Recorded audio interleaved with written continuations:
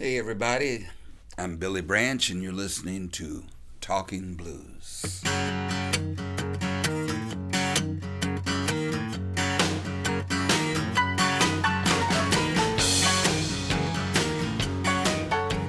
So I read that you got a harmonica when you were 10 years old, Yes. but it wasn't because of the blues. No. So tell me about the love of the harmonica. How did that start?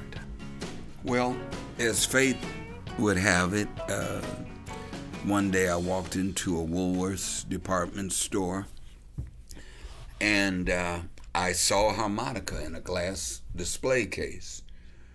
And I'd never seen or heard anyone play a harmonica live before. But it was almost as if the harmonica spoke to me, and a little voice said, I could play that. And So you've never seen anybody play the harmonica? No. You just saw this instrument? I just saw it. And so I asked the clerk how much it was, and it was $1. And I happened to have $1. And as soon as it wasn't the harmonica that we associate with blues, it was called a Valencia. It was a folk harmonica. Okay. And within recent years, I researched it on the internet just to make sure I had the correct memory, and sure enough, it's there. I've seen photos of it on the internet. It's double reed, curved. And as soon as I put it in my mouth, I could play any folk song or Christmas carol that I could think of immediately. Really? Yeah. What do you think? Why do you think that is? I think music may have been in my blood. I discovered fairly recently that my great-grandfather played harmonica, who was an escaped slave. My grandmother, who raised me, I didn't realize till after she passed that she was a classically trained pianist. Wow. And singer. I had no clue. So it may have been in the DNA.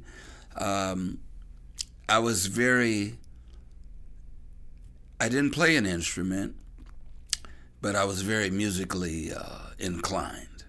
I always wanted to play piano. Never.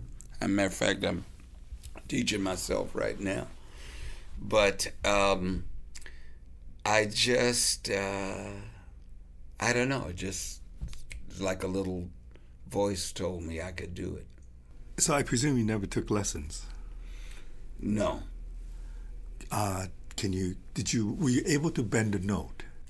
Well, see, at that time, you got to understand, I knew absolutely nothing about blues, which, as we continue the interview, I'll elaborate on how that came to pass. But I wouldn't know what note bending was. Right. And this was a folk style harmonica, not conducive to bending. You can bend on them, but they're not designed with that in mind. Okay. Yeah. So at the age of 10, what kind of music were you interested in? Well, I was, whatever I'd hear on the radio, 10. This is 10 or 11. I might have been 11, but pre-teenage years. So I'm just everything. I was growing up in Los Angeles, so whatever I'd hear on the radio, whatever I'd enjoy. And during that time, you hear the 60s pop songs and, Christmas carols and folk melodies. I'd play like Oh Susanna or just any melodies, And the harmonica never left your side? I used it just to entertain myself, and then I played around the family and my friends, and then it would wear out, and I'd go back and buy another one. Right. And I kept that up. And so all through high school, and then eventually returned to Chicago, my birthplace, and what happened was, I know the exact date because an article was written in the Sun-Times. Jeff Johnson, the former blues writer, he happened to be at this event, August 30th, 1969. Arguably the greatest blues festival ever produced. Some of the names were Bo Diddley, Coco Taylor, Junior Wells, Buddy Guy, Mighty Joe Young, Big Mama Thornton, Muddy Waters, Big Walter Horton, Johnny Littlejohn. There was like about 40 or 50 legendary names. But you weren't a follower of blues at this point. I'd never, no. You stumbled upon this. If you want to put it like that, yeah. In my mind, I didn't like blues. Because? It didn't relate to me. It was so, it was such an abstract notion that I had no contact with it. I had no familiarity with it. But did you think it was like old people's music, or? Probably. Yeah. I actually had no thoughts about it whatsoever. Pretty much old people's music, I guess. Because in L.A., I left right out of high school, so I wouldn't have been going into the clubs. I had no exposure to it. I wasn't even just vaguely aware that it existed. Right. And then, so you find yourself at this blues festival, and what happens? Well, the only reason I know who was playing is because of that article. I had no idea who I was listening to. Right. And Willie Dixon co-produced that festival with Murphy Dunn, who was the son of the elder Mayor Daley's political aide, George Dunn. And I believe it was an attempt to kind of wipe the slate clean from the prior year of the Democratic Convention, which of course you're familiar with. Yeah. You know, notorious because, there was an issue by Mayor Daley, the then Mayor Daley, to shoot to kill the protesters, and they cracked a lot of heads. The cops did, and it was very ugly. And so I think this was, we gotta. That's not a good representation of Chicago. We got to do something nice, We got to wipe the slate clean, So this was a free festival. It was in Grant Park when the band shell was on Roosevelt Road. And the best way I can describe it is I was just mesmerized. I couldn't tell you who I was listening to. Right. Ironically, this festival was co-produced by Willie Dixon, who his band provided the rhythm section for all these guest artists. And just to show you what an effect it had on me, August 30th, 1969, 7 years later, I became Willie Dixon's harmonica player. Which is pretty amazing. Yeah. But I wonder if at that festival you witnessed any harmonica players. Yeah. Because Junior Wells was there, Big Walter Horton, possibly James Cotton, maybe a few others, I'm sure. Yeah, so I'm wondering if that kid who walked around with a harmonica in his pocket saw harmonica being played like never before. Exactly. And thinking, my God. Exactly, because as fate would have it, I had one blues record. And I said, this has got to be fate. because I had zero interest in blues, and I hadn't listened to this record. And the only reason I had this record, you may be old enough to remember when you could send your film, your film in to be developed in the mail. Yeah. And sometimes they would give you a gift as an incentive. And the gift would be like a record album. And they'd say, check classical, jazz, pop, or other. I must have checked other, because they sent me this album. And I'm like, what the hell is this, you know? But that album traveled with me from L.A. to Chicago. And after that, I said, the light bulb went. I said, wait a minute, I got a blues album. I couldn't wait. And I ran. I caught the bus back home. And you know what that album was? I actually do know that album. Huh? I do know which album. You know which? Yeah. You know John, what it was? John Mayo and the Blues. Yeah, Brothers you with read Eric that. Clapton. You've heard this story. Yeah.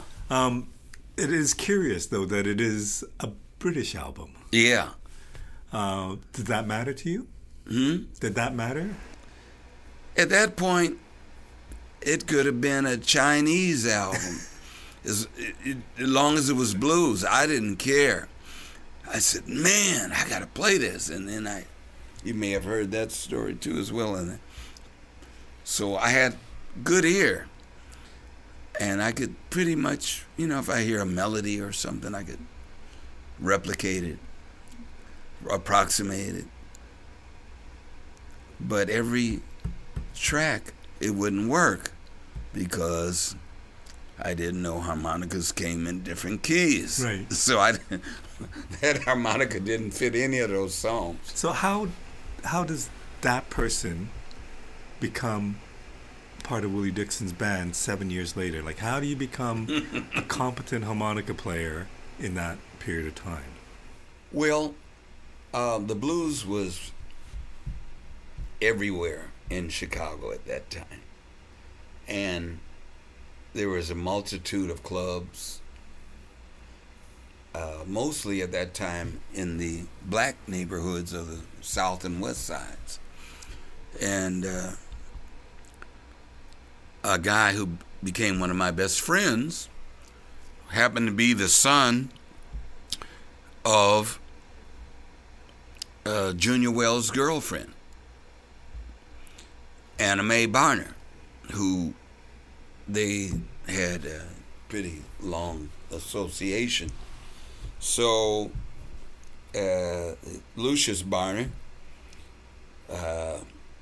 took me down to Teresa's Lounge, which was Junior Wells' home base. Right. Plus, on campus, this was before I started my classes, that festival, I do believe. But of course, you're going to find students with guitars, harmonicas, and we started having jam sessions up in the Union. But Lucius took me down to meet Junior Wells and Teresa's Lounge, and that may have been the first. Oh no, that may not have been, but one of the first blues clubs that I started frequenting. And then from there, you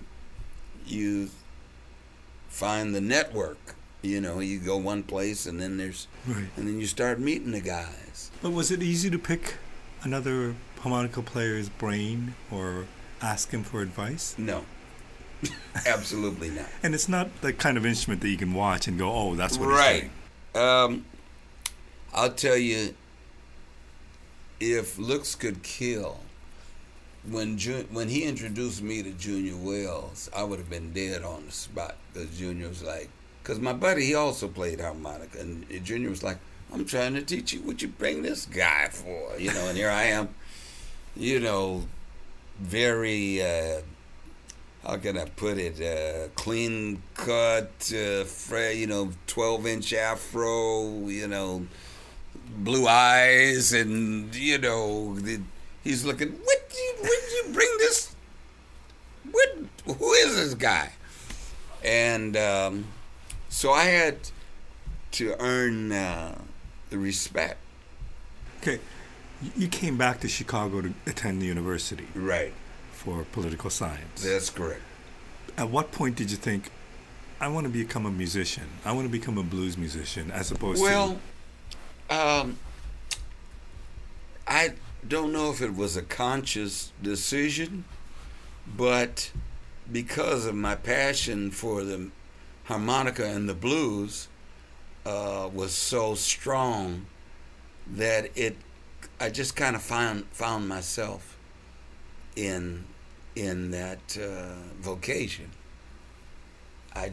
Because after that that fateful day, I was like a drug addict.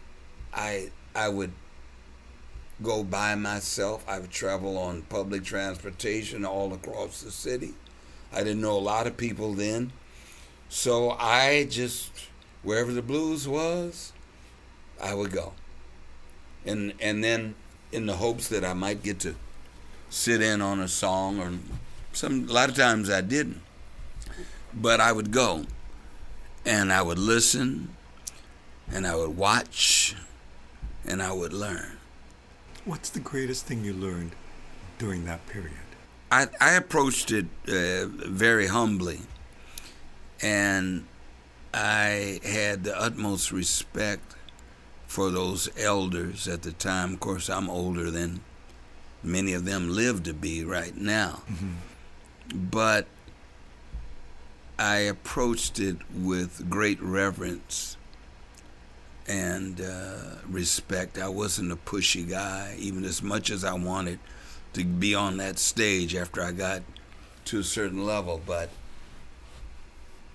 I think one of the most important things was that I had the respect and the appreciation for these, these great artists. Mm-hmm. I mean, what a time to come up, and what a time to come up in the Chicago blues scene to see the people that you got to see. Because it was you had Sunnyland, Slim, Junior Wells, James Cotton, Big Walter Horton, Carrie Bell, Coco Taylor, Son Sears, Johnny Little, John Mighty Joe. I could go on and on and on. Queen Sylvia, Embry, Big Moose Walker, Lewis Meyer, the Little Walters Band. I'd sit in with everybody. Mm-hmm. I'd play with everybody. A lot of people I can't even remember. But it was just I was just driven. It was, like I said, it was almost like an addict. It was something I didn't even, you and I, we mentioned No Toden, and where you saw me with Mark Hummel's harmonica blowout. And on another blowout, Mark Hummel and we were, I'm sure, on the West Coast traveling, and I was playing some of my early recordings, and Mark said to me, he said, "Man, you got good really fast." And I hadn't thought about it like that until he said it, and I said, "Yeah, I guess I did." Because it was, when I reflect back, I never thought of it as practicing, but obviously I practiced a lot. I did. I wonder how important carrying that harmonica around in your teenage years, mm-hmm. not playing the blues, but just playing it and playing things off through your years or whatever. I wonder how important that was to you becoming the harmonica player you are today. I think it's very important. Matter of fact, Rose and I have discussed this because my style is very lyrical and melodic, and I learned by playing melodies. Mm-hmm. And when I instruct students, I emphasize that you have to tell a story with the instrument. The listener has to be able to follow you. One of the things I say in teaching is that even if you're playing harmonica solo, you have to be able to impress the listener as if you were playing with a band, so they can follow you. You know, I've heard guys that have been playing for years but don't understand there is a definite structure and a pattern to this. A lot of them, they're just riffing. But you've got to be able to effect to the listener as if you were playing with a rhythm section, so they can follow where you're going. So when you joined the Chicago All-Stars 7 years later, yeah, were you competent? Were you a good player? Yeah. Like, did you? I wouldn't have been in there. Like, I mean, I'm following in the footsteps of Big Walter Horton and Carrie Bell. This is Willie Dixon, one of the most influential people in the Chicago blues. Mm-hmm. No, I mean, he wasn't going to pay. He wasn't going to hire me because I thought I looked good or something, you know. No, yeah, I had. Although I found out I wasn't as good as I thought I was. I still had I was good. I was good, but I found out quickly that I had a lot more to learn. Can you elaborate on that? Like, why? Well, I replaced Carrie Bell, and Carrie Bell was one of Chicago's top legendary harmonica players. And at that time, he was at the top of his game. But the reason Willie brought me in was because he knew Carrie Bell was going to leave. He brought me in. I think the first time he brought me in, Carrie was out of town. And first time I encountered Willie, and I ended up on a recording session. But so I stayed in touch with him. But when Carrie left, after we got out there on the road, I found out quickly how much I didn't know. I mean, I was... As a player or more about the life? No, as a player. Okay. As a player. Plus, I was playing through really inadequate equipment. I had a amp that Dixon loaned me, which might have had 25, 30, Sears Silvertone amp in the beginning. Right. I mean, in the very beginning.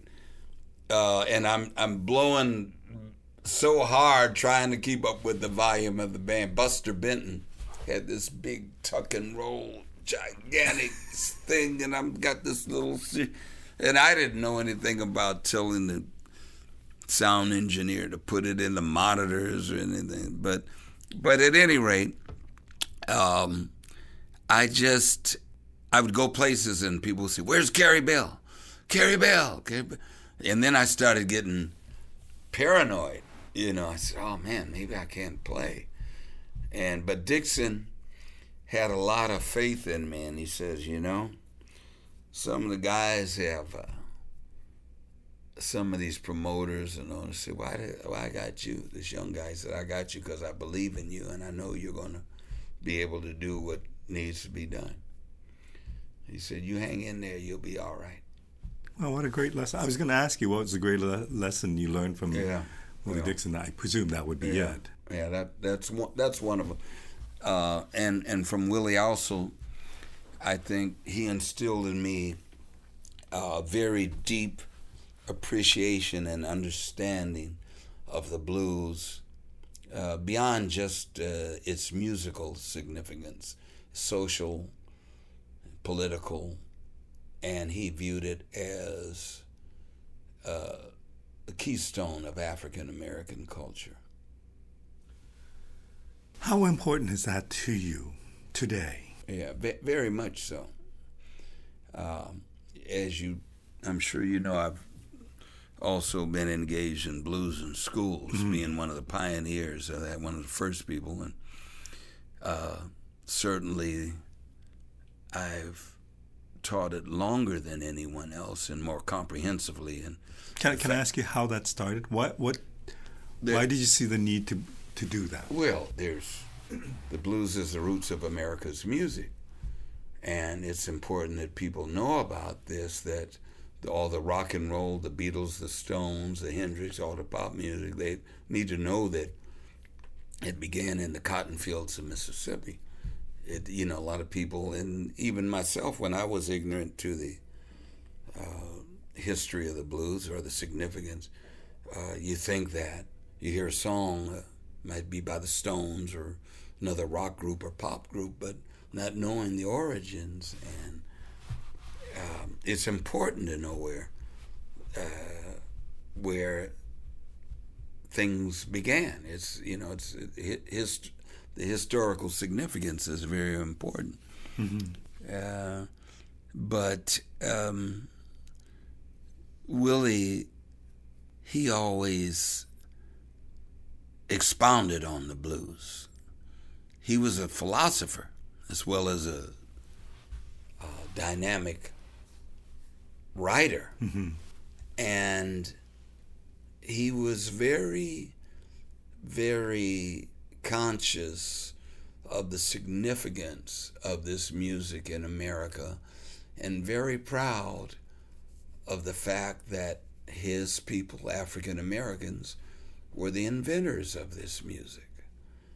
And which, sadly to say, a lot of times that fact is lost in the big picture. Does it concern you that there are probably more white people playing blues now? It concerns me because a lot of times it obscures the true history of the blues. Mm-hmm. And in many cases, with what you see now, what's disturbing to me and other artists as well, black and white, is that now you see blues festivals with no African American, no black artists on it. How can that be? That would be like if you had a Irish Celtic festival with all Japanese or Chinese people on it. Right. It's a topic of concern. Now, I know you're involved in the Chicago Blues Festival. Yes. Is that part of your concern? Like, is that an issue you have to bring up in your role? The Chicago Blues Festival, I'm on the committee because Chicago is the blues capital of the planet. It's almost unspoken that we know we have to feature African American artists, because this is what the blues is and was. Right. And so many great, this is where it exploded. This is where it all took place, from Muddy Waters to Wolf and Sonny Boy and Little Walter and on and on, on and on. So we try to keep a healthy balance, but still be, we don't even have to say it, because the tradition here is so strong. Like if you were going, just say like the Jazz and Heritage Festival, we're not quite there yet, I don't think, in terms of embracing the music to the way New Orleans does, their heritage. But it goes without saying they're going to feature, continue the historical continuum of that legacy, of that New Orleans music, you know what I'm saying? Mm-hmm. So we do that here as well. Do you find that there are a lot of young black artists from Chicago carrying on that tradition? Well, because I think that might be a challenge too. Right? I'm optimistic these days, because of the last, I'd say, within the last decade, and especially within the last 3 to 4 years, I'm seeing an influx of very talented African American youngsters playing the blues. Okay. And that was my hope. That was part of my motivation in continuing blues in schools, because, I mean, I love children, I love the youth, I love working with them regardless of their ethnicity. But, and I could tell you many, many wonderful stories about how interacting with these children changed their lives in a very positive, I mean, from having a student that was suicidal who went on to become a model student, to having kids who were very dysfunctional and kind of ostracized from their fellow students. You know, many, many stories I could elaborate. But speaking of blues in schools, you teach it not only in North America, but all over the world. Right. Is your approach a little different, or is the message a little different when you're teaching it somewhere else? To a degree. For example, we were in Ecuador 2 years ago. I taught in the Andes and mountains. I'm teaching my classes in Spanish. Right. With some help, with a lot of help. But essentially, it's the same.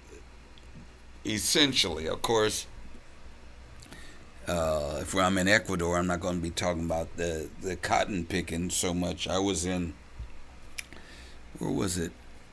Did I do it in Haiti or someplace? And I had to talk about,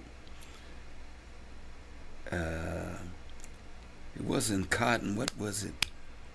The manual labor that they did. Like sugar cane or something like that? Yeah, I think it was the sugar cane or something, yeah. But essentially is just to let them know that the blues can be happy and sad, and that they can relate to it. I'm saying what the blues is, the Willie Dixon's definition, the facts of life. So I said, what gives you the blues?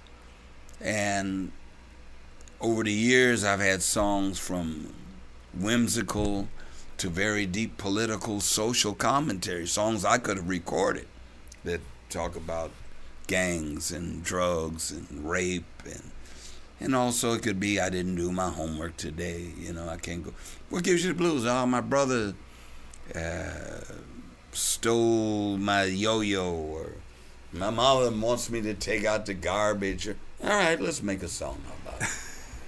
Right. And so, but basically, the hook is that the way I teach, I can have anyone playing something entertaining inside of 5 minutes. Wow. And so the fact that they've got this instrument and they're actually making musical sounds that make sense, that have a groove to it, is the hook. It's like, wow, I'm actually doing this, you know. So I'm curious why this opportunity came up for you to teach the blues in Ecuador, because I don't know if Ecuadorians would know. I mean, I don't know if they have a lot of access to blues. Maybe they do. In this one instance, when we were in that community center, there were some kids playing like Little Walter. I said, where'd you learn that? I mean, most of the kids were completely uninitiated, but there was a few that were seriously playing harmonica. You know, because what I do towards the end, I have sometimes it would be the band, sometimes just me and my guitarist.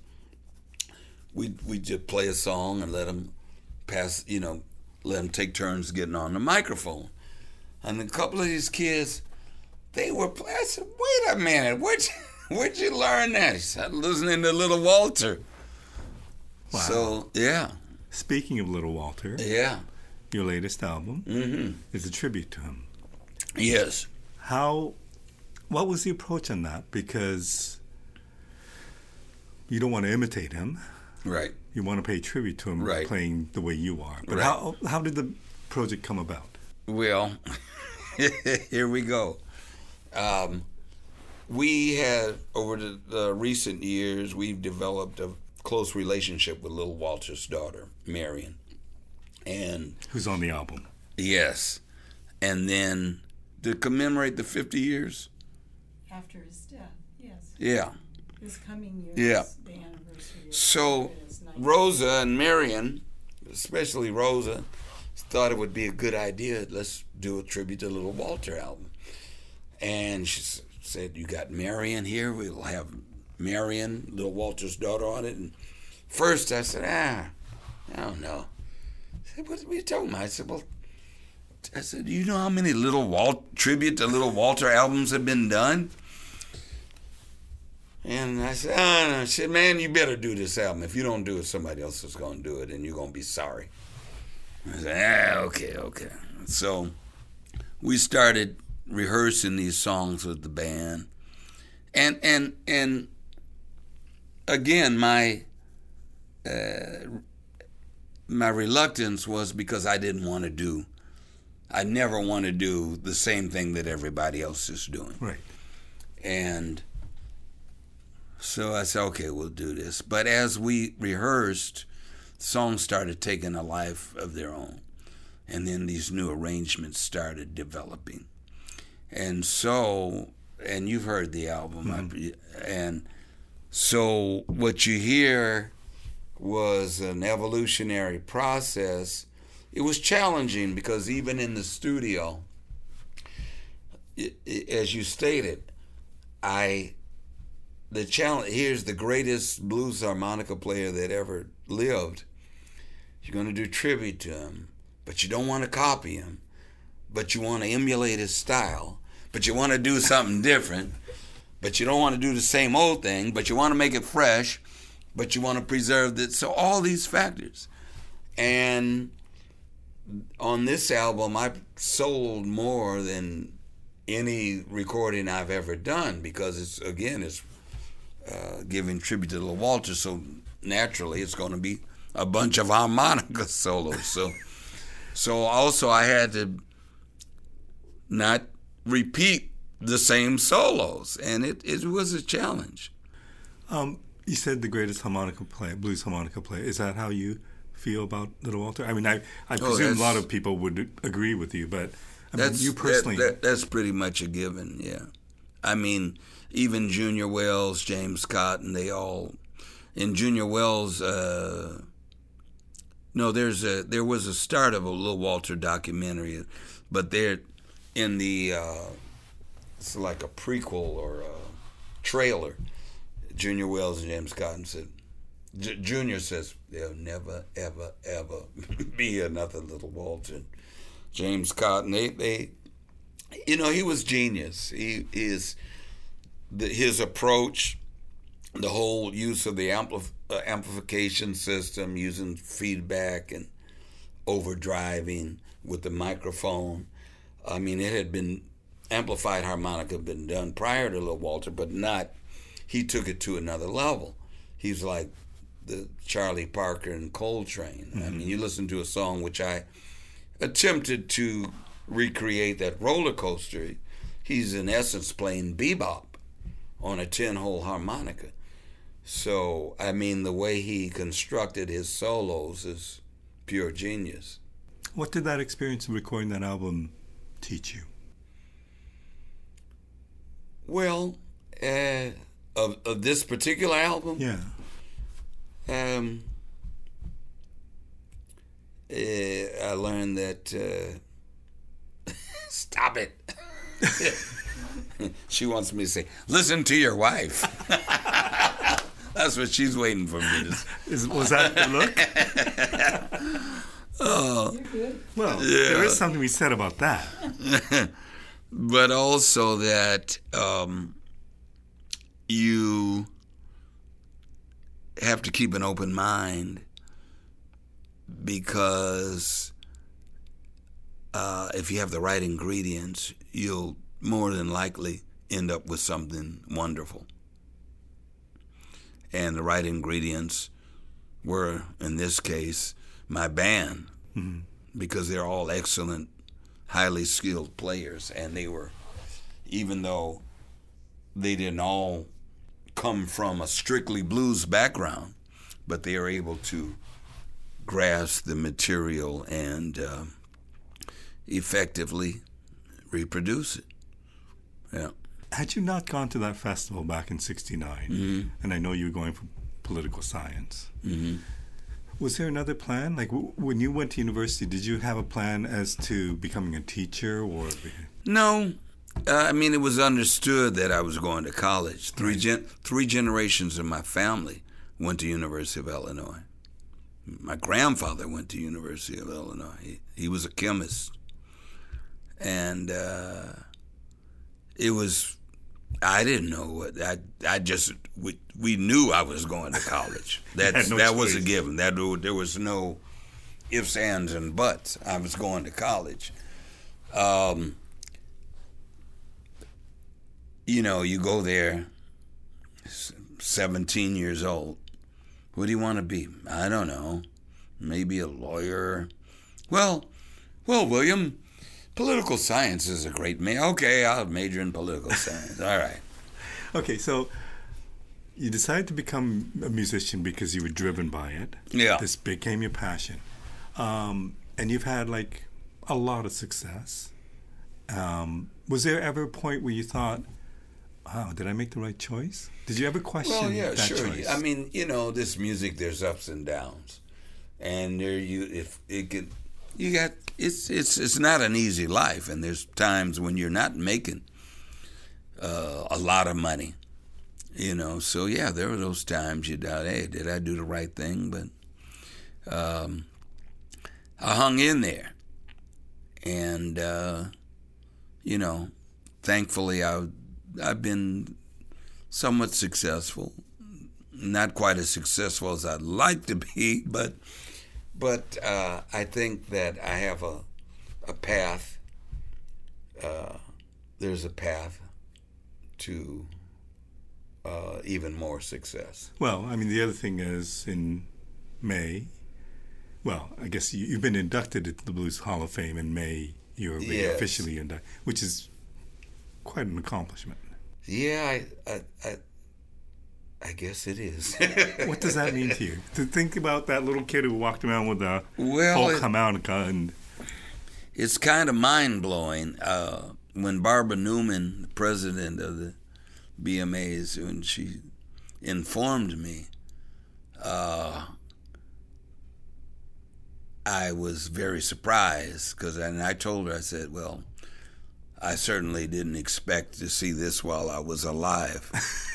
And I meant that. Yeah. Yeah. What a great honor. Yeah, it is. It's a great honor to think that someone who came from not knowing if Muddy Waters was a person or a geographical location to being included in historical annals of, to be, yeah. So when you got that phone call, what was the first thing that went through your mind? I said, I knew she wouldn't be, but I was almost feeling like, you gotta be kidding. Get out of here. Because we have just been together in Lucerne Blues Festival, and of course she had to keep it under, she knew then, but she had to keep it under wraps. But, I wonder, I said, well, do I really deserve this? Because I think about so many greats that I had the fortune to have known and played with, and I know some of them haven't received that honor. And so I'm always conscious of that. But I look back, and it's getting close to 50 years I've been playing this music. So I said, yeah, I paid enough dues, I guess, to maybe be included in that club. Well, I'm sure. And to do this for 50 years, to follow your passion, yeah, and to accomplish what you have. Yeah. But pretty impressive. and that's the best way to describe it. It became a passion because, again, when Hummel made that comment, I hadn't thought about that, but I was just so passionately driven that even when I practiced, I didn't think of it as practicing. I was just driven. I got to get this. Whenever I would meet someone around my age, who was playing harmonica, it'd be somebody on the street. I mean, I would play my harmonica, like on campus to this day. From University of Illinois, some of my best friends today are my friends from college, largely because I became the harmonica man. I would play on campus, in the lunchroom, I play in the halls, in the elevator, I play on the L, I play in the movie theater, I play on the streets, I play in neighborhoods. Kids would know me as the harmonica man. And it was I just played all the time. As a matter of fact, the girls that were on, we developed this little clique. We became this little family because University of Illinois' Chicago Circle campus was one of the largest commuter schools. They had no dorms. We joked that if they'd had dorms when we'd been there, we'd still be enrolled. Because we turned it into a party atmosphere. We had jam sessions every single day that would start from 9 in the morning, and sometimes we wouldn't even go to class. We just jam. We'd play, everybody who had an instrument. And the girls in our little extended family, they'd be, Billy, will you please quit playing that damn thing? And I only had one harmonica, and I look around, I said, where's my harmonica? They'd hide it from me. They'd be like, And we joke about that now when they come to my shows. I'll tell that story on stage. But I was just obsessed. I'd play everywhere. Play on the bus. I met 2 ladies that were sisters, and I didn't remember this. I met them at Willie Dixon Blues Heaven Foundation over 20 years ago now. They said, you played on the bus, and we asked you where you were playing, and you said, well, you hang out at Teresa's, and we came looking there for you for years. And this is like 15 years later, they found me. And I wasn't in a band. I said, I just hang out there. But because I was playing on the bus. And then they'd come to Artists' Lounge, which I held that gig down for 27 years every Monday on the South Side. Wow. Yeah. So my final question to you, tell me what that little harmonica means to you. Like, you think about that 10-year-old kid who decided to buy a harmonica for whatever reason, who's been playing it for many years, and the places it's taken you. What does that little instrument mean to you? Well, it means everything. It means that I look at it as destiny. I am the harmonica man. Yeah. Thank you so much. Our paths have crossed many times over the years, but I don't think I've ever actually sat down and talked to you. And I really appreciate you doing this. Well, thank you. Thank you so much. Thank you very much. All right.